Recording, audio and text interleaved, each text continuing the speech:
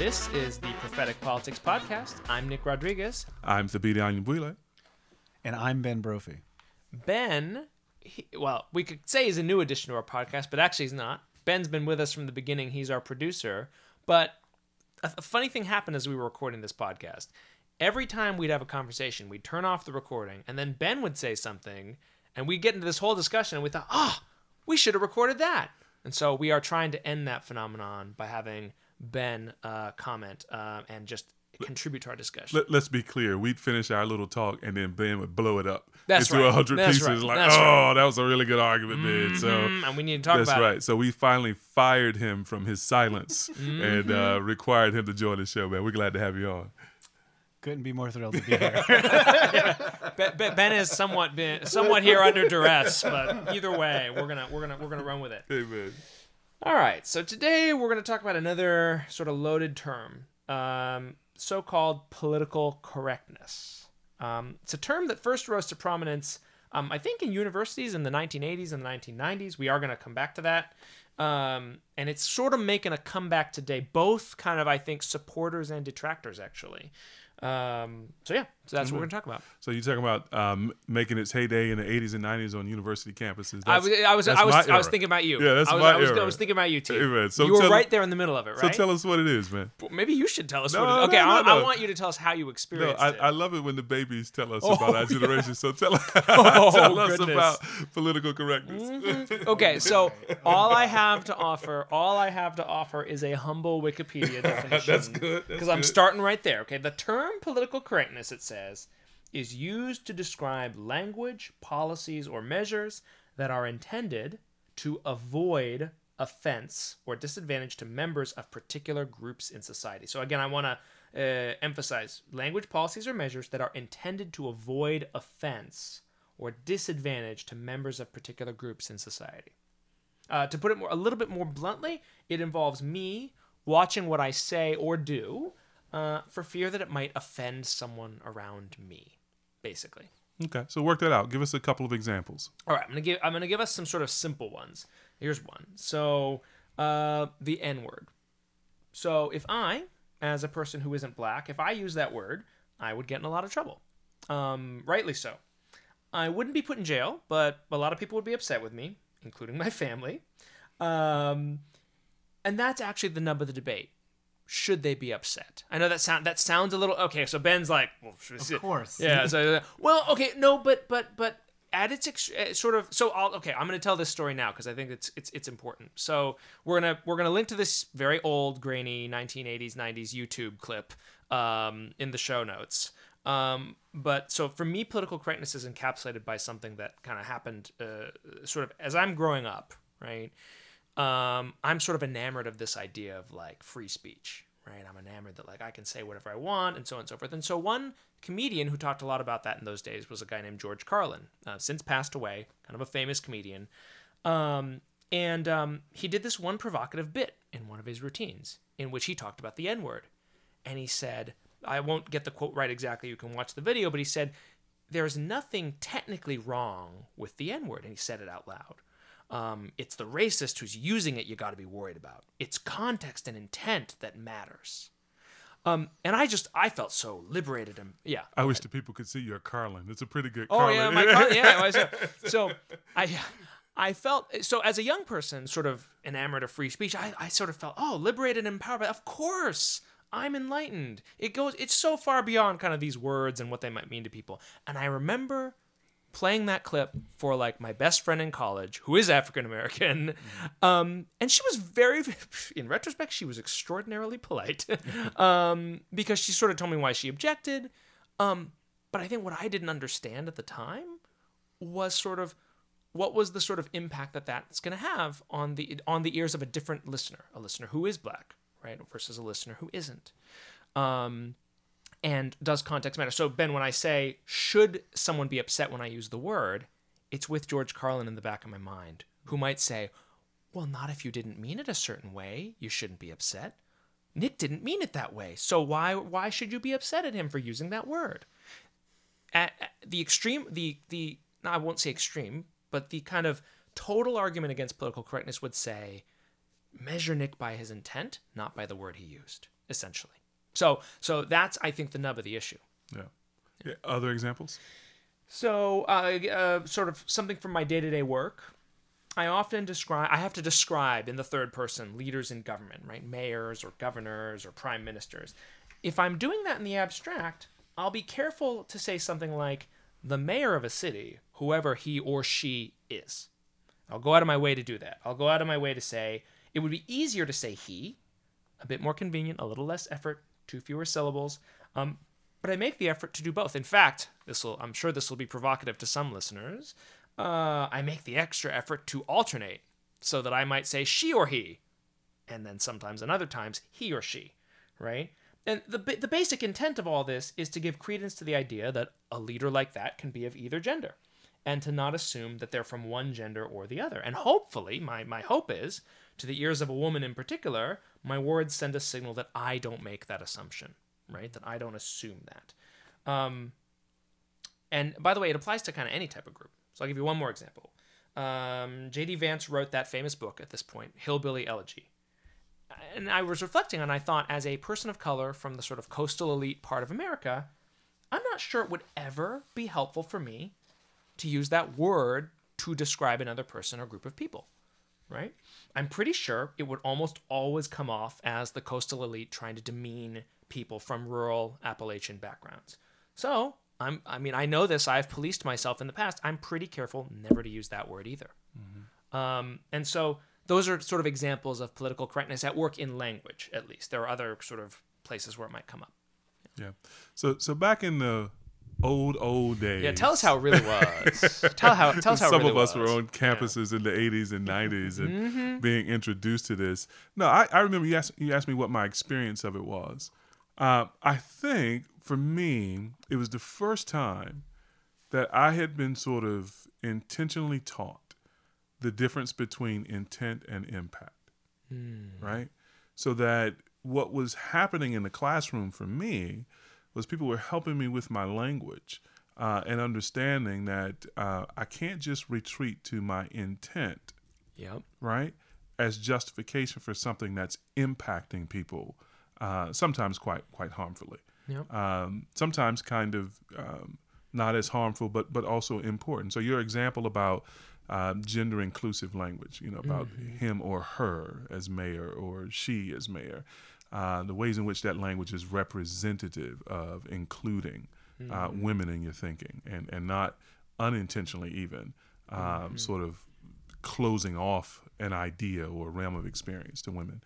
That was the kind of thing I was being made aware of in the 80s and 90s and being helped with language-wise.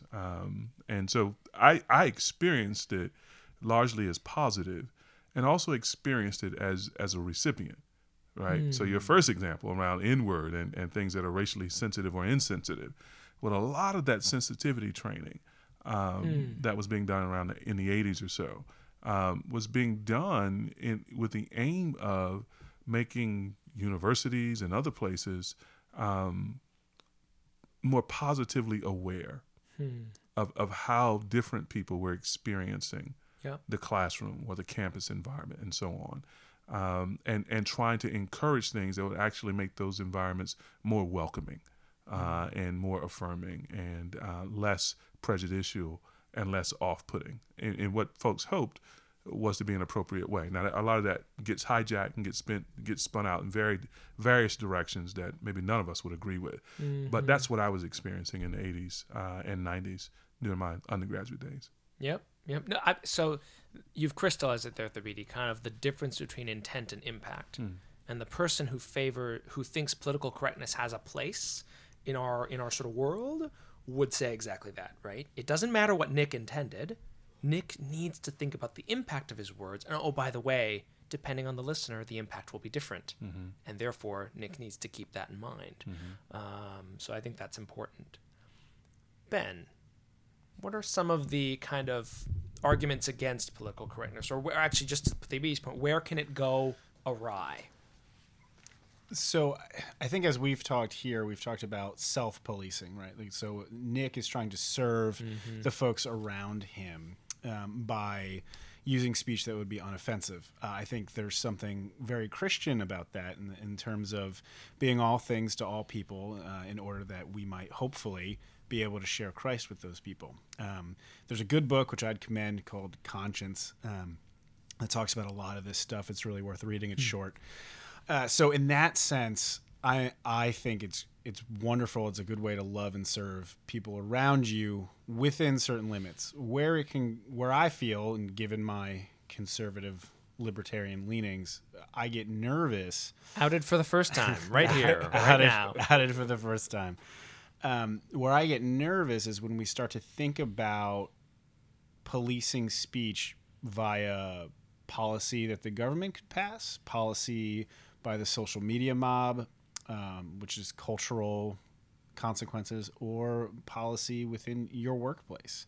Now, we don't have, if somebody is out and out racist, there's no guarantee that there won't be blowback for them, and perhaps rightly.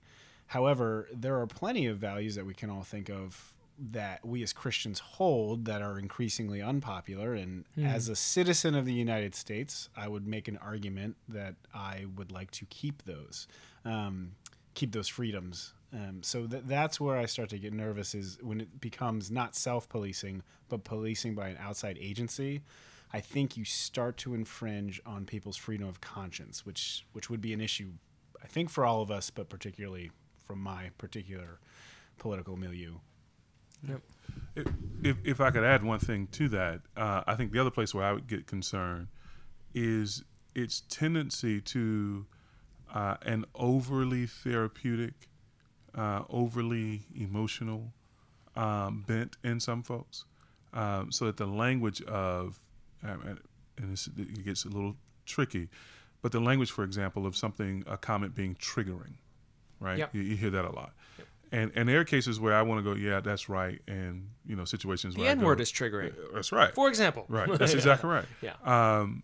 But then there are other places where I go, and this is the pushback from some people. I think that person needs to toughen up a little bit. Right. I'm not sure anybody should be prevented from saying that. Or even if I think it's wrong, I'm not sure you should walk away thinking a great injury has been done to you, to the extent that now societally we should clamp down on that particular speech and so on. And so some of it's a little bit like beauty, right? Some of it's a little bit like it's in the eye of the beholder as to what's politically correct or incorrect. So there too, we don't really have objective standards for it, and that's something that I think could go, sideways in the application. And that argument of you need to toughen up a little bit was made by no less a raving leftist than Barack Obama a few years ago, talking about sort of the environment on campuses today. Right. That's right. So this idea of I need, the campus needs to be a safe space. I need to be safe from certain types of language that are offensive to me. Again, there are probably categories of that are real, and I think the question is where you draw the line. Yeah, and I'd love for you to talk more about this too. I mean, the other thing is which words and phrases, which speech is sort of included as politically correct or incorrect is evolving. It's changing. Yeah. Yeah. So I think that's a really, really important point, and one objection too, right? Sort of an objection. Basically, this idea of it's hard to keep up, right? Like, how am I supposed to know what I'm supposed to say, right?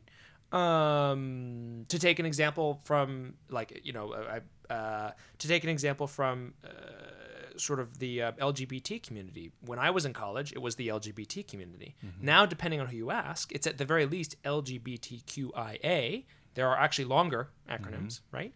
And so how do I keep up with that, right, is kind of one thing. And an exasperated person might throw up their hands and go, oh, the heck with it.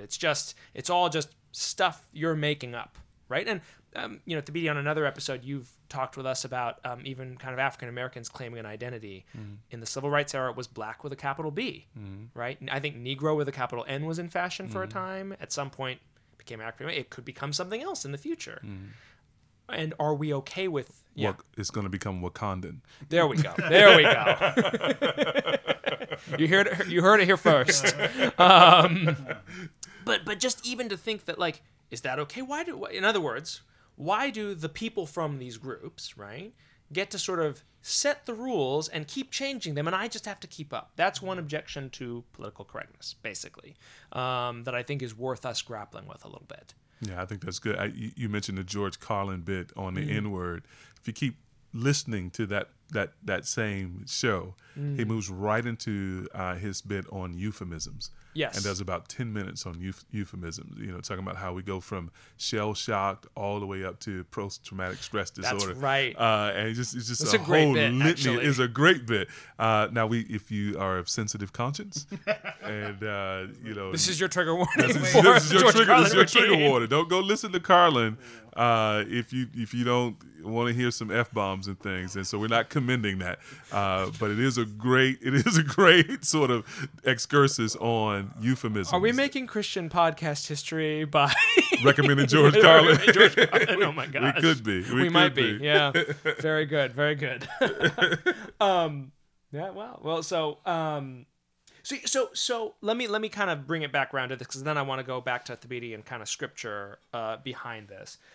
If I think about the debate over political correctness, it's really about pitting two good things against each other. On the one hand, the need for us to be decent and compassionate with our neighbors, and therefore to try to think about the impact our words or our actions will have on them.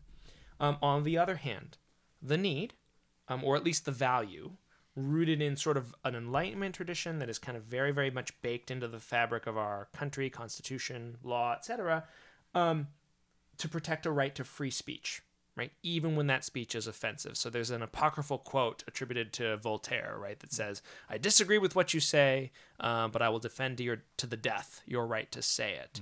And I think a lot of us, I know myself included, we're kind of raised on this idea of, yeah, that's what free speech means. And that is also kind of an ideal and important part of our story. So we're talking about where we land on that. Before we do that, Thabiti, what does the Bible have to say about this question of compassion, this question of how our speech interacts with this question of compassion, but also the usefulness of a principle of freedom of speech? Well, that's a big question, brother. The Bible has a lot to say about speech, right? Right. And to condense it in just a couple minutes is an arduous task. But let's go back to the beginning, and let's go back to the fact that we're made in the image of God. And interestingly, that very notion, that very truth, is foundational both to human government and to something like speech. Yep. So in Genesis 9, right, where the state is first seen as having the sword, Yep. its capital punishment is rooted in the fact that we're made in God's image. But then you come all the way down to James 3, and James is talking about problems with the tongue. Yep. And he talks about there are things that we should not say to others for that same reason, that they are made in the image of God, right? So our kind of theology of what it means to be made in the image of God and how that informs how we treat others is really quite important to this question of speech, right? Right. So our speech is bounded by the fact that the neighbor, the other, is made in the image and likeness of God. So we, in some sense, should be thinking about that fact, that the person I'm talking to bears God's imprimatur, right? That ought to be shaping how I speak to them, as if I'm speaking to God, right? And that's explicit in James 3. Well, there's also goals to our communication then. So you come to a place like Ephesians 4:29, right? Let no corrupt talk come out of your mouth, only what is edifying, what builds the other person up according to their need and ministers grace to the hearer, right? And so what we're learning as Christians from the Bible is we do not have a conception of free speech that ever allows us to say anything to anybody that we wish to, but actually directs our speech in particular ways, in ways that acknowledge the image of God in the other, and in ways that build up the other, and so on. Even where Paul could say in Titus, for example, that Titus should rebuke the Cretans sharply, it's so that they may be sound in the faith. Yep. The rebuke itself is not an end. It is meant to serve a purpose, their soundness in the faith. And so our speaking is conscripted in those ways. Our speaking is circumscribed in those ways. And so when we come to then thinking about free speech from a Christian perspective, we do want to enable, right? Individuals to live and speak without the coercion of the state, the undue coercion of the state. Back to Ben's point about wariness, about censorship. This is why I think in God's providence, we have laws that protect citizens against censorship, right? So we do want to sort of advocate and fight for that freedom because it's in keeping with what Ben was talking about in terms of the conscience. Then at the same time, as a neighbor, we want to sort of admonish people not to use that freedom in a way that impairs the sort of image of God in others, or in a way that tears down rather than edifies. We want to encourage people to use that speech in a way that's appropriate, given that we're people made in the image and likeness of God. So in broad strokes, that's how I might summarize that. So there is kind of a biblical root for both of these sort of good things. I think so. Yeah. Right. So political correctness in its best sense is just a form of love your neighbor. Right. It's just love your neighbor meets your tongue. Yeah. Right. So there are things you just would not say if you're going to be considerate of the impact of your words. Right. It's a golden rule. Yeah. Right. And yet the Bible also, I think, teaches us something about the freedoms that human beings should have by virtue of the fact that they're made in the image of God. And so there are things that should not be coerced either by society or by government. And so we kind of back our way into not necessarily using Enlightenment principles, but just biblical theology. We back our way into wanting to argue for government protecting that freedom and respecting conscience in that way. Yep. I do think there's an interesting observation there. It's sort of, to what end do we value freedom of speech, right? We value it for the reason of kind of protection of people. Well, what I think is interesting is that for a certain subset of sort of free speech absolutists, what you're going to find is people sort of going out of their way to be offensive, almost as if to prove the point. And maybe, I mean, literally in a handful of cases, that's necessary for symbolic value, I guess, right? But actually, I mean, so the case that comes to mind is the contest of that European newspaper to depict the Prophet Muhammad, right? So if you remember that was sort of a finger in the eye style of free speech absolutism, right? It was like, let me do this because I can, effectively, and to sort of test the boundaries. But if you're a Christian, odds are you're going to say, I might want to advocate for free speech, but that's probably not a loving way to do it. And I do think that if we're going to stand up for free speech, we've got to be careful not to sort of fall into that category. So the other thing about sort of free speech, and I realize it's a kind of consequentialist argument, but the other thing about free speech is, and speech in general, is we actually want to practice the kind of speech that engenders civility. Right? And we're just in an era right now where that civility is in low supply. Oh my gosh. Right? And I think I want to argue for the judicious use of speech, even the judicious use of sort of provocative speech from time to time, in service to a kind of civility, in service to an awakening us to the inhumanity of a lot of our speech. And want to encourage a kind of, I don't think we need the encouragement of free speech these days as much as we need maybe an encouragement to free listening. And that is to say, choose wisely who you listen to. Right. Not everybody with a microphone should be given an ear. And so maybe we need more discernment on the receiving end as much as the speaking end. So 2 points on that, one of which is, I hope, shorter. Ben, to go back to the point you made about concerns or qualms, I don't have a good answer, right, for the social media mob descending on the person who said something they didn't like. Right, unless some of those mobs commit crimes of some kind, which you can prosecute, but harassment is actually, well, sometimes you can prosecute that too, but sometimes that's difficult to sort of police, actually. I don't have a good answer for sort of, other than to say that if I'm the one making the speech, I've got to be ready to accept the consequences of making the speech. I don't know. You tell me what you think, Ben.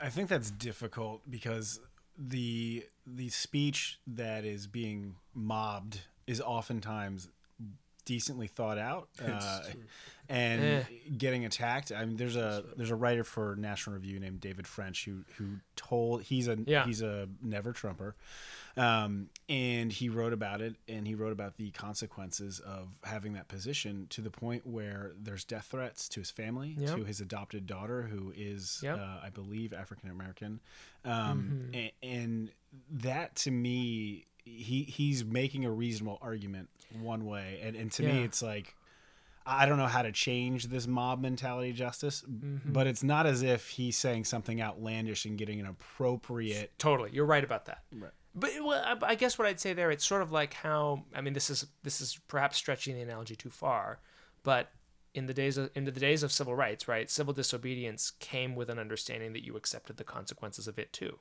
Right, even though you were fighting for something that was right, and there's a courage that it takes to do that. And I think for someone like David French, it actually takes courage to sort of write about being a never Trumper, right? Sure, and there's examples on the left, right, and everywhere in between of people getting mobbed. I think as Christians, we should say it ought not be so. Of course, absolutely, and that's my.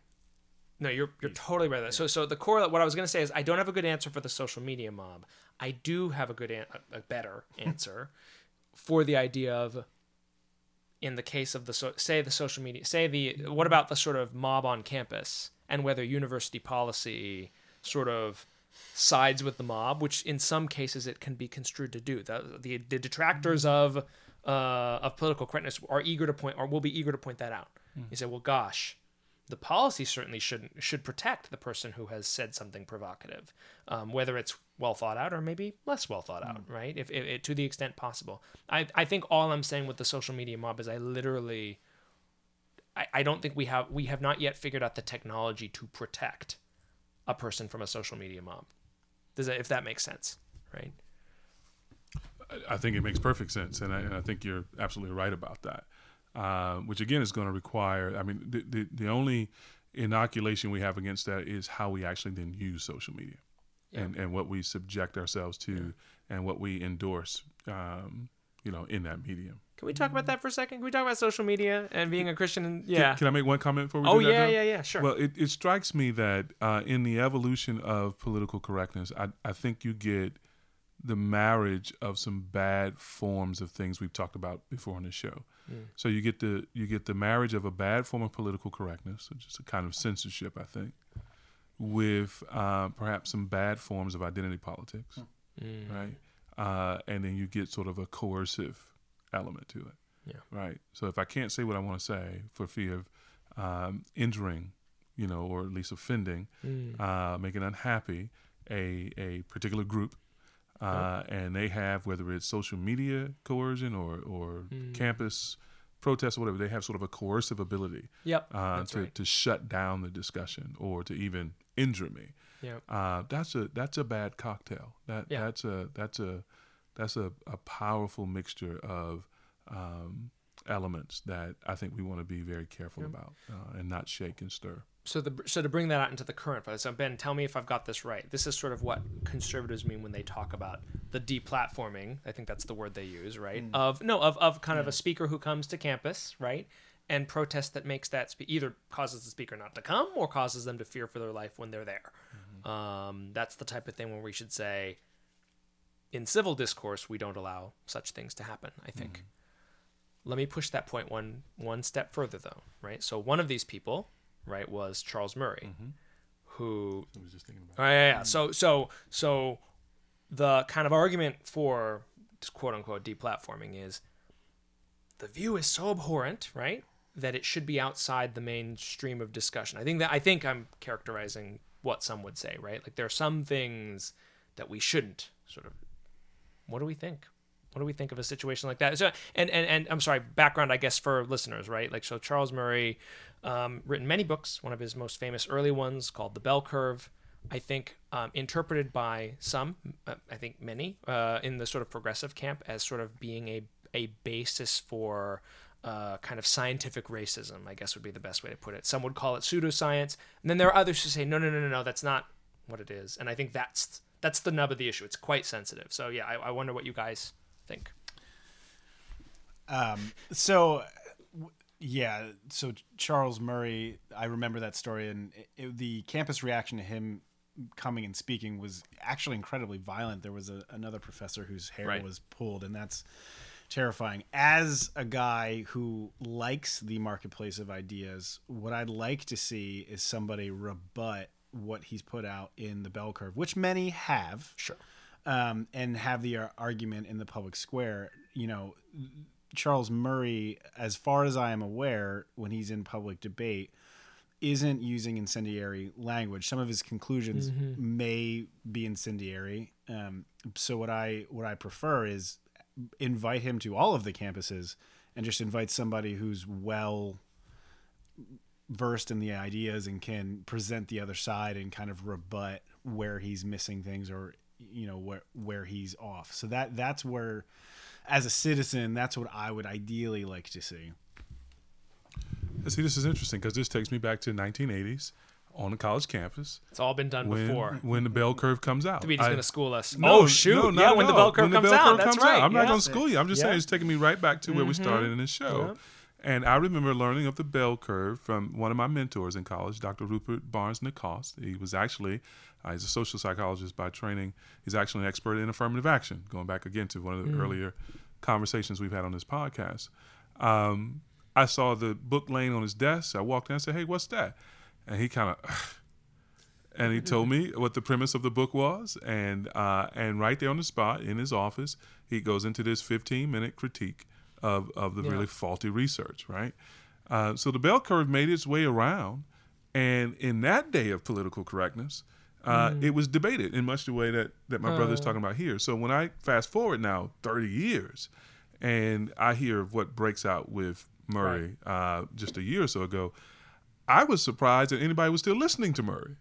Right. So ironically, this whole thing has given him more attention than he's seen in years, which that's an interesting, unexpected result of deplatforming him, as you've actually given him a much larger platform. Right. That's right. So my reaction to that would have been, rather than have him on every college campus, I'm sure he's going to make it on some campuses, but he just wouldn't have gotten an invitation from me if I was the chair of some student union making these kind of decisions about programming on the campus, or chair of a department making about these sort of programs on the campus.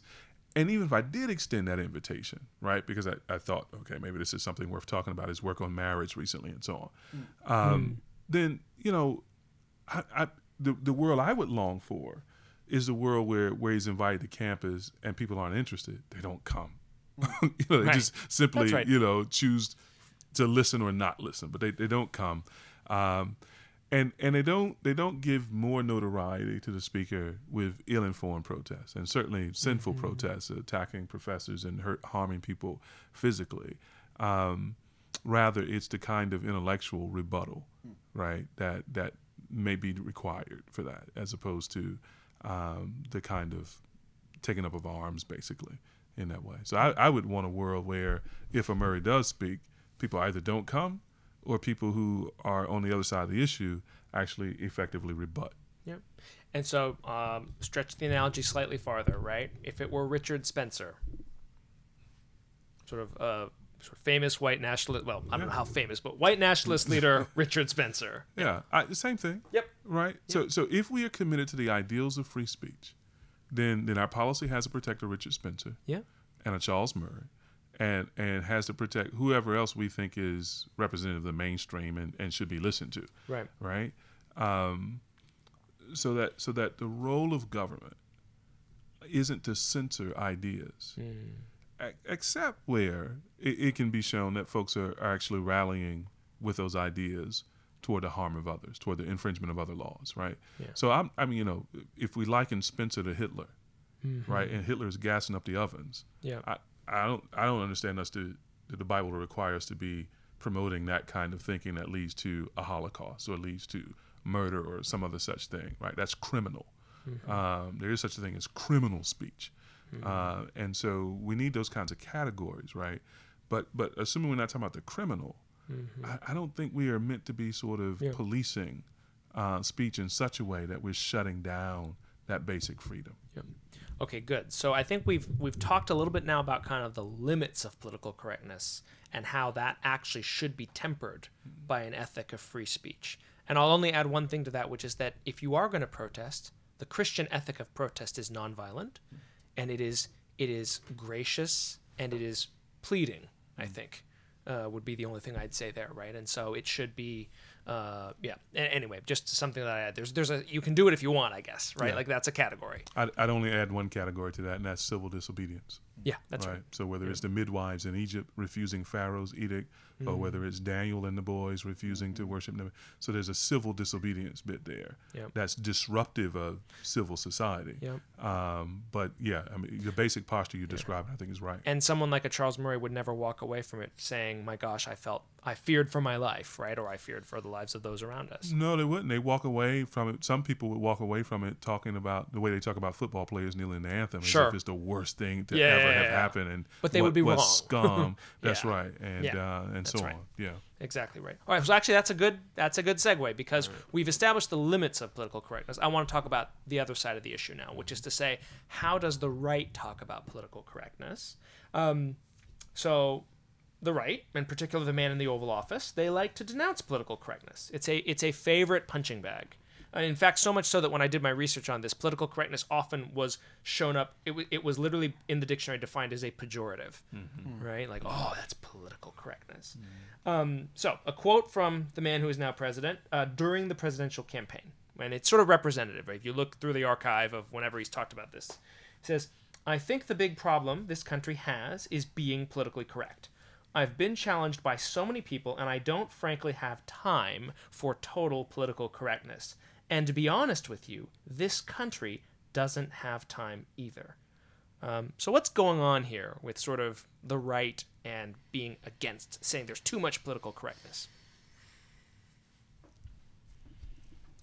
Well, I think it's probably an example of what I was saying before, of runaway applications of political correctness married to a tribalism, right? And identity politics here. So he's appealing in a quote like that to his base, which is often been characterized as sort of a disaffected, largely white part of the country, and largely working class to lower working class, part of the country, who maybe long for the days when political correctness hadn't ruined the country, right? And so in the highest office of the land, and that's powerful. I think you're getting the marriage of these kinds of things in ways that stoke mistrust and division and animus in the public square. It's a powerful thing to appeal to. You could do it on the left or the right. You can do it in the middle. I mean, this kind of cocktail can be drank by anybody of any political persuasion. So it's not unique to President Trump. But again, it's not actually furthering free speech. It is in its worst forms actually hurting free speech in the opposite direction. It may feel justified because it's pushing back against what it feels is an overreach already in the name of political correctness, and now it's pushing back with such force as to sort of overcorrect in the opposite direction. Yep. Ben? Yeah, I think the one thing about that quote that I think the reason it appealed to so many people, I think, is there is quite a few people who are probably not so worried about intellectual carefulness.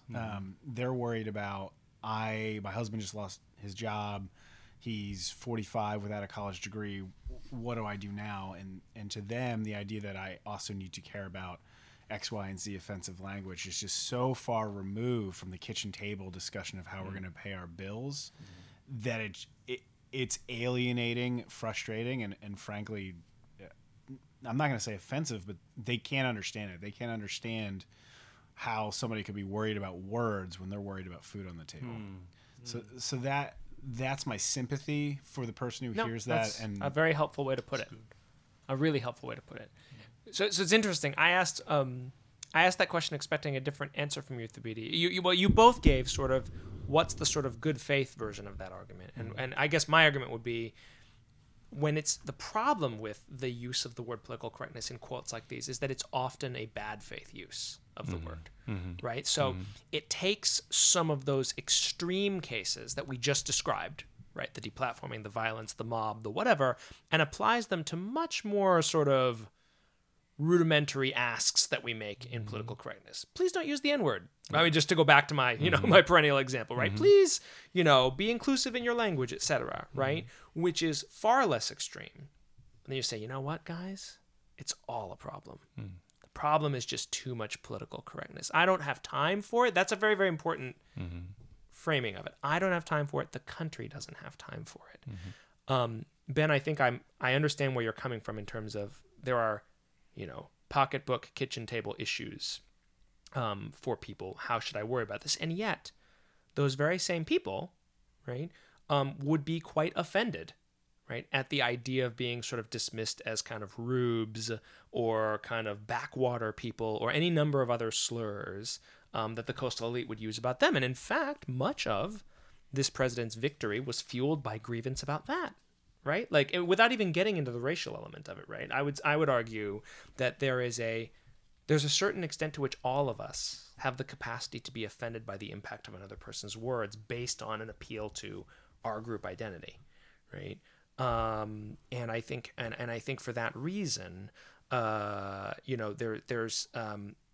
I think it's sometimes too convenient to dismiss another person's argument as being an appeal to political correctness. It is a favorite tool of people on the right, though, right? And at its worst, what it's essentially doing is saying we don't need to be decent anymore. We don't need to be kind anymore. It is too much effort. To go back to the earlier point, too much effort to keep up with the term I'm supposed to use right now. Too much effort to learn from my neighbor what offends him or her.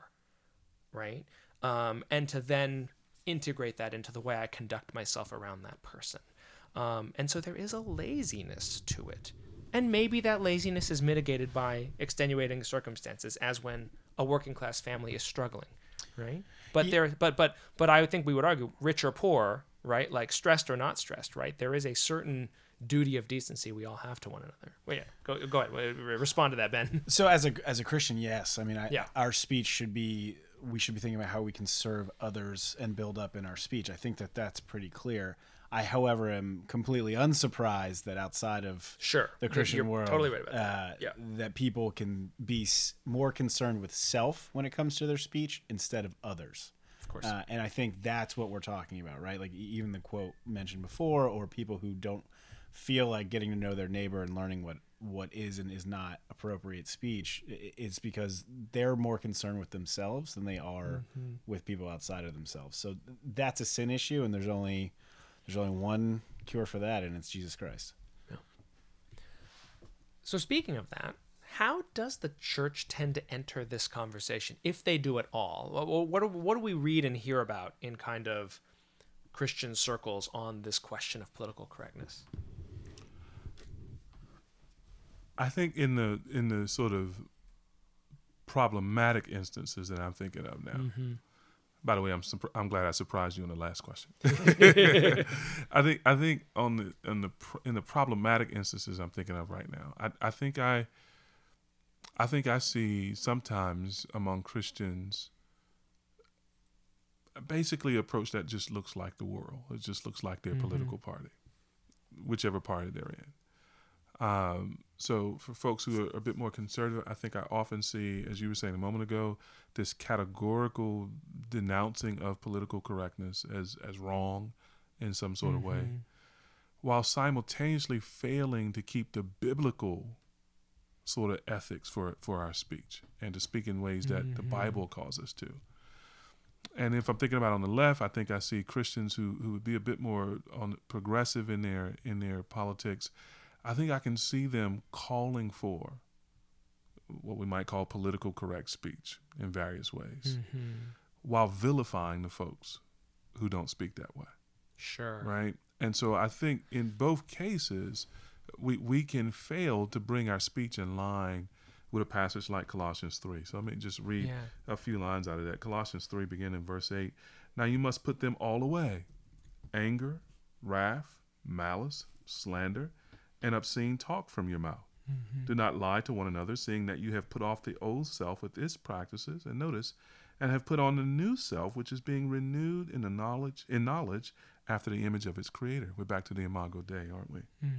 Here there's not Greek and Jew, circumcised and uncircumcised, barbarian, Scythian, slave, free, but Christ is all and in all.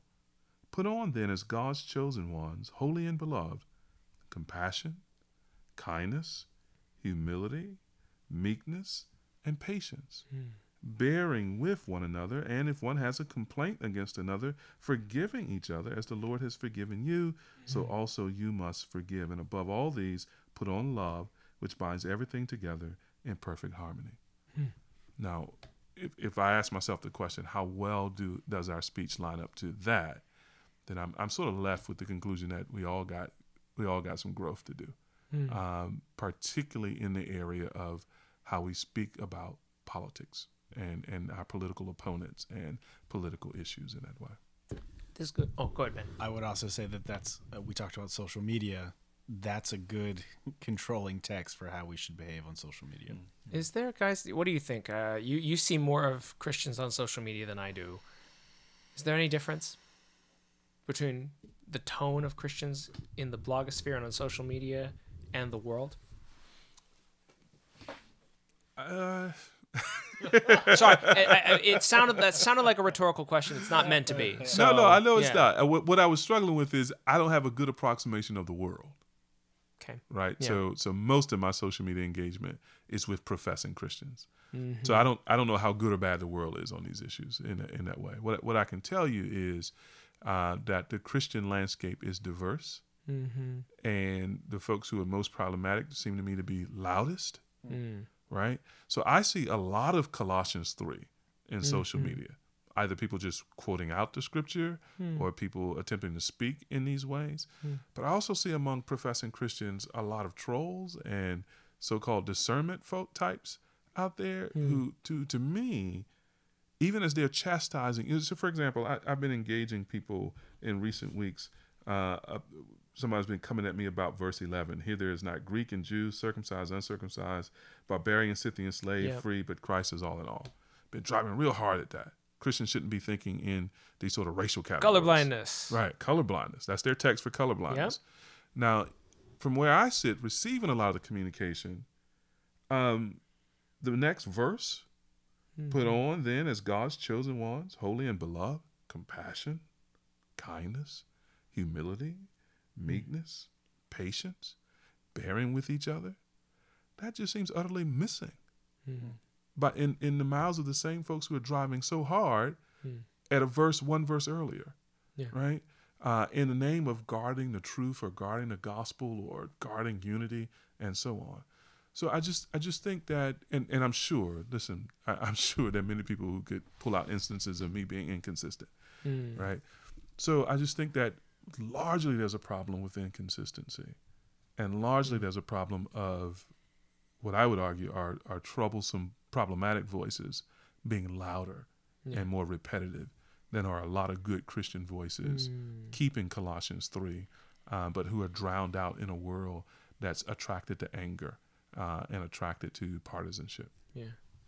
There's something about social media that kind of brings out the beast, right? And I think that what you're describing to be is some people who are fighting the good fight in the Colossians 3 spirit and restraining themselves. I know you do that. I know there are several who kind of think, how am I going to make sure my words are, are kind and gracious and seasoned? And then there are people who just don't.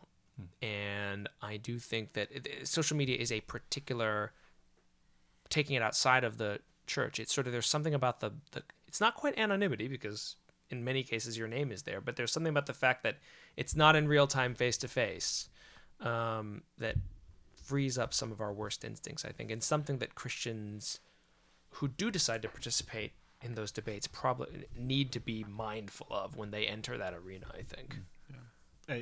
There's a dehumanization when you're talking to a screen that I think you need to remind yourself that there's an image bearer of God on the other end of that screen. I think for me, sometimes something that's been so discouraging is to watch Pastor T take some of the heat he does online, and even well thought out critiques that seem to think all there is to Pastor T is what he writes on the Gospel Coalition or what he tweets. And I've known this brother for a year and a half, and he's so much more than that, so much more humble, so much more gentle than you could possibly imagine, not to blow you up on the podcast. But there's a human being here who I love dearly, who's living and breathing and has been a great mentor to me and a great leader of this church. And to me. And to me, they don't know that. And they have completely stripped T of all of his context and are just like, you wrote this, therefore you are this. And it's missing 99.9% of the man that I know, which is part of the reason I think he should do this podcast. So hopefully they'll get a sense for who he is.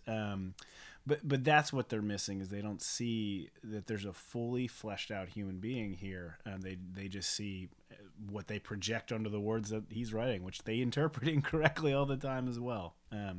So my exhortation to everyone is just to remember that there is an image bearer that you're talking to, and that they are deserving of the respect that anybody made in the image of God should receive. That's kind of you, bros. I didn't mean to turn into a defensive meeting. We know. We're the ones who brought it there. Yeah. Well, and I think that exhortation to remember in your speech that your listener is an image bearer. That's good. And it's listeners, Yep, and it's unknown listeners in the case of digital or social media or this podcast, actually, as it were. And that we should always kind of speak with that in mind. I think so let's bring it back around to the sort of original question then, which is to say, what should then the Christian's relationship be with political correctness? Yeah, I think I just want to encourage the Christian to have a relationship with their Bible, right? And follow. If we sort of let the Bible set the agenda for our speech, then I think we're going to get things in proper proportion, and we'll say things with the proper spirit. And there will be enough in the Bible that will allow us to sometimes speak sharply about something that's wrong, to rebuke, to reprove. But I think there'll be a lot in the Bible that will also help us with gentleness and kindness and humility and consideration of the other, which at its best is what political correctness is about, and what clearly from the Bible is what our speech should be aimed at. Yep. Building the other up, caring for the other, so on. So God needs to set the agenda for our words, and that's tough to do, but that's the hard work of sanctification that we should pursue in our speech. Yeah. I arrived at the same point in a slightly different way, which was to say that call it political correctness or don't call it political correctness, right? The Bible sort of lays down some clear markers for how we should be careful with our speech. And if that to the extent that overlaps with modern conceptions of political correctness, then praise the Lord. It's a framework that will be helpful to us all. And we can see, though, where it doesn't overlap and where that's actually not quite right. That's right. And so that actually ought to be. It's funny, there is a glib defense of political correctness in which people say, I think someone even wrote like a tab browser extension for Chrome that allows you to replace the word political correctness with being decent to other people, right?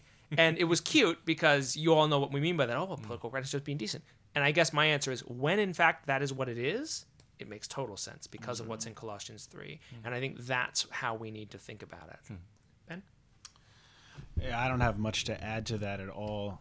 I think political correctness is just a grid, like so many other things. Where it's helpful, let's use that, and where it departs from what Scripture would have us speak to, let's throw it away. I mean, that's basically it. Amen. Yeah. Pastor T, you want to go ahead and pray us out? All right. Father, we praise you as the great God who speaks. We marvel, O Lord, that you've allowed us to share in this attribute of yours, that we too, unique among all creation, are speakers. And help us, O Lord, to speak forth your truth, to do it more faithfully, and help us to speak with your spirit, Lord, to adopt your attitude. Let the mind that is in Christ be in us, O Lord. Give us humility with our words, and give us efficiency, economy with our words. Don't let us talk too much. Don't let us speak too little. Let us open our mouths to defend the vulnerable and the voiceless, but let us close our mouths in the face of your greatness and your grandeur, and help us to build up our neighbor. And in a context where there's so much division and so much heat, let us speak things that bring light, O Lord. Help us in this, we pray. We desperately need your help. In Jesus' name, amen. Amen.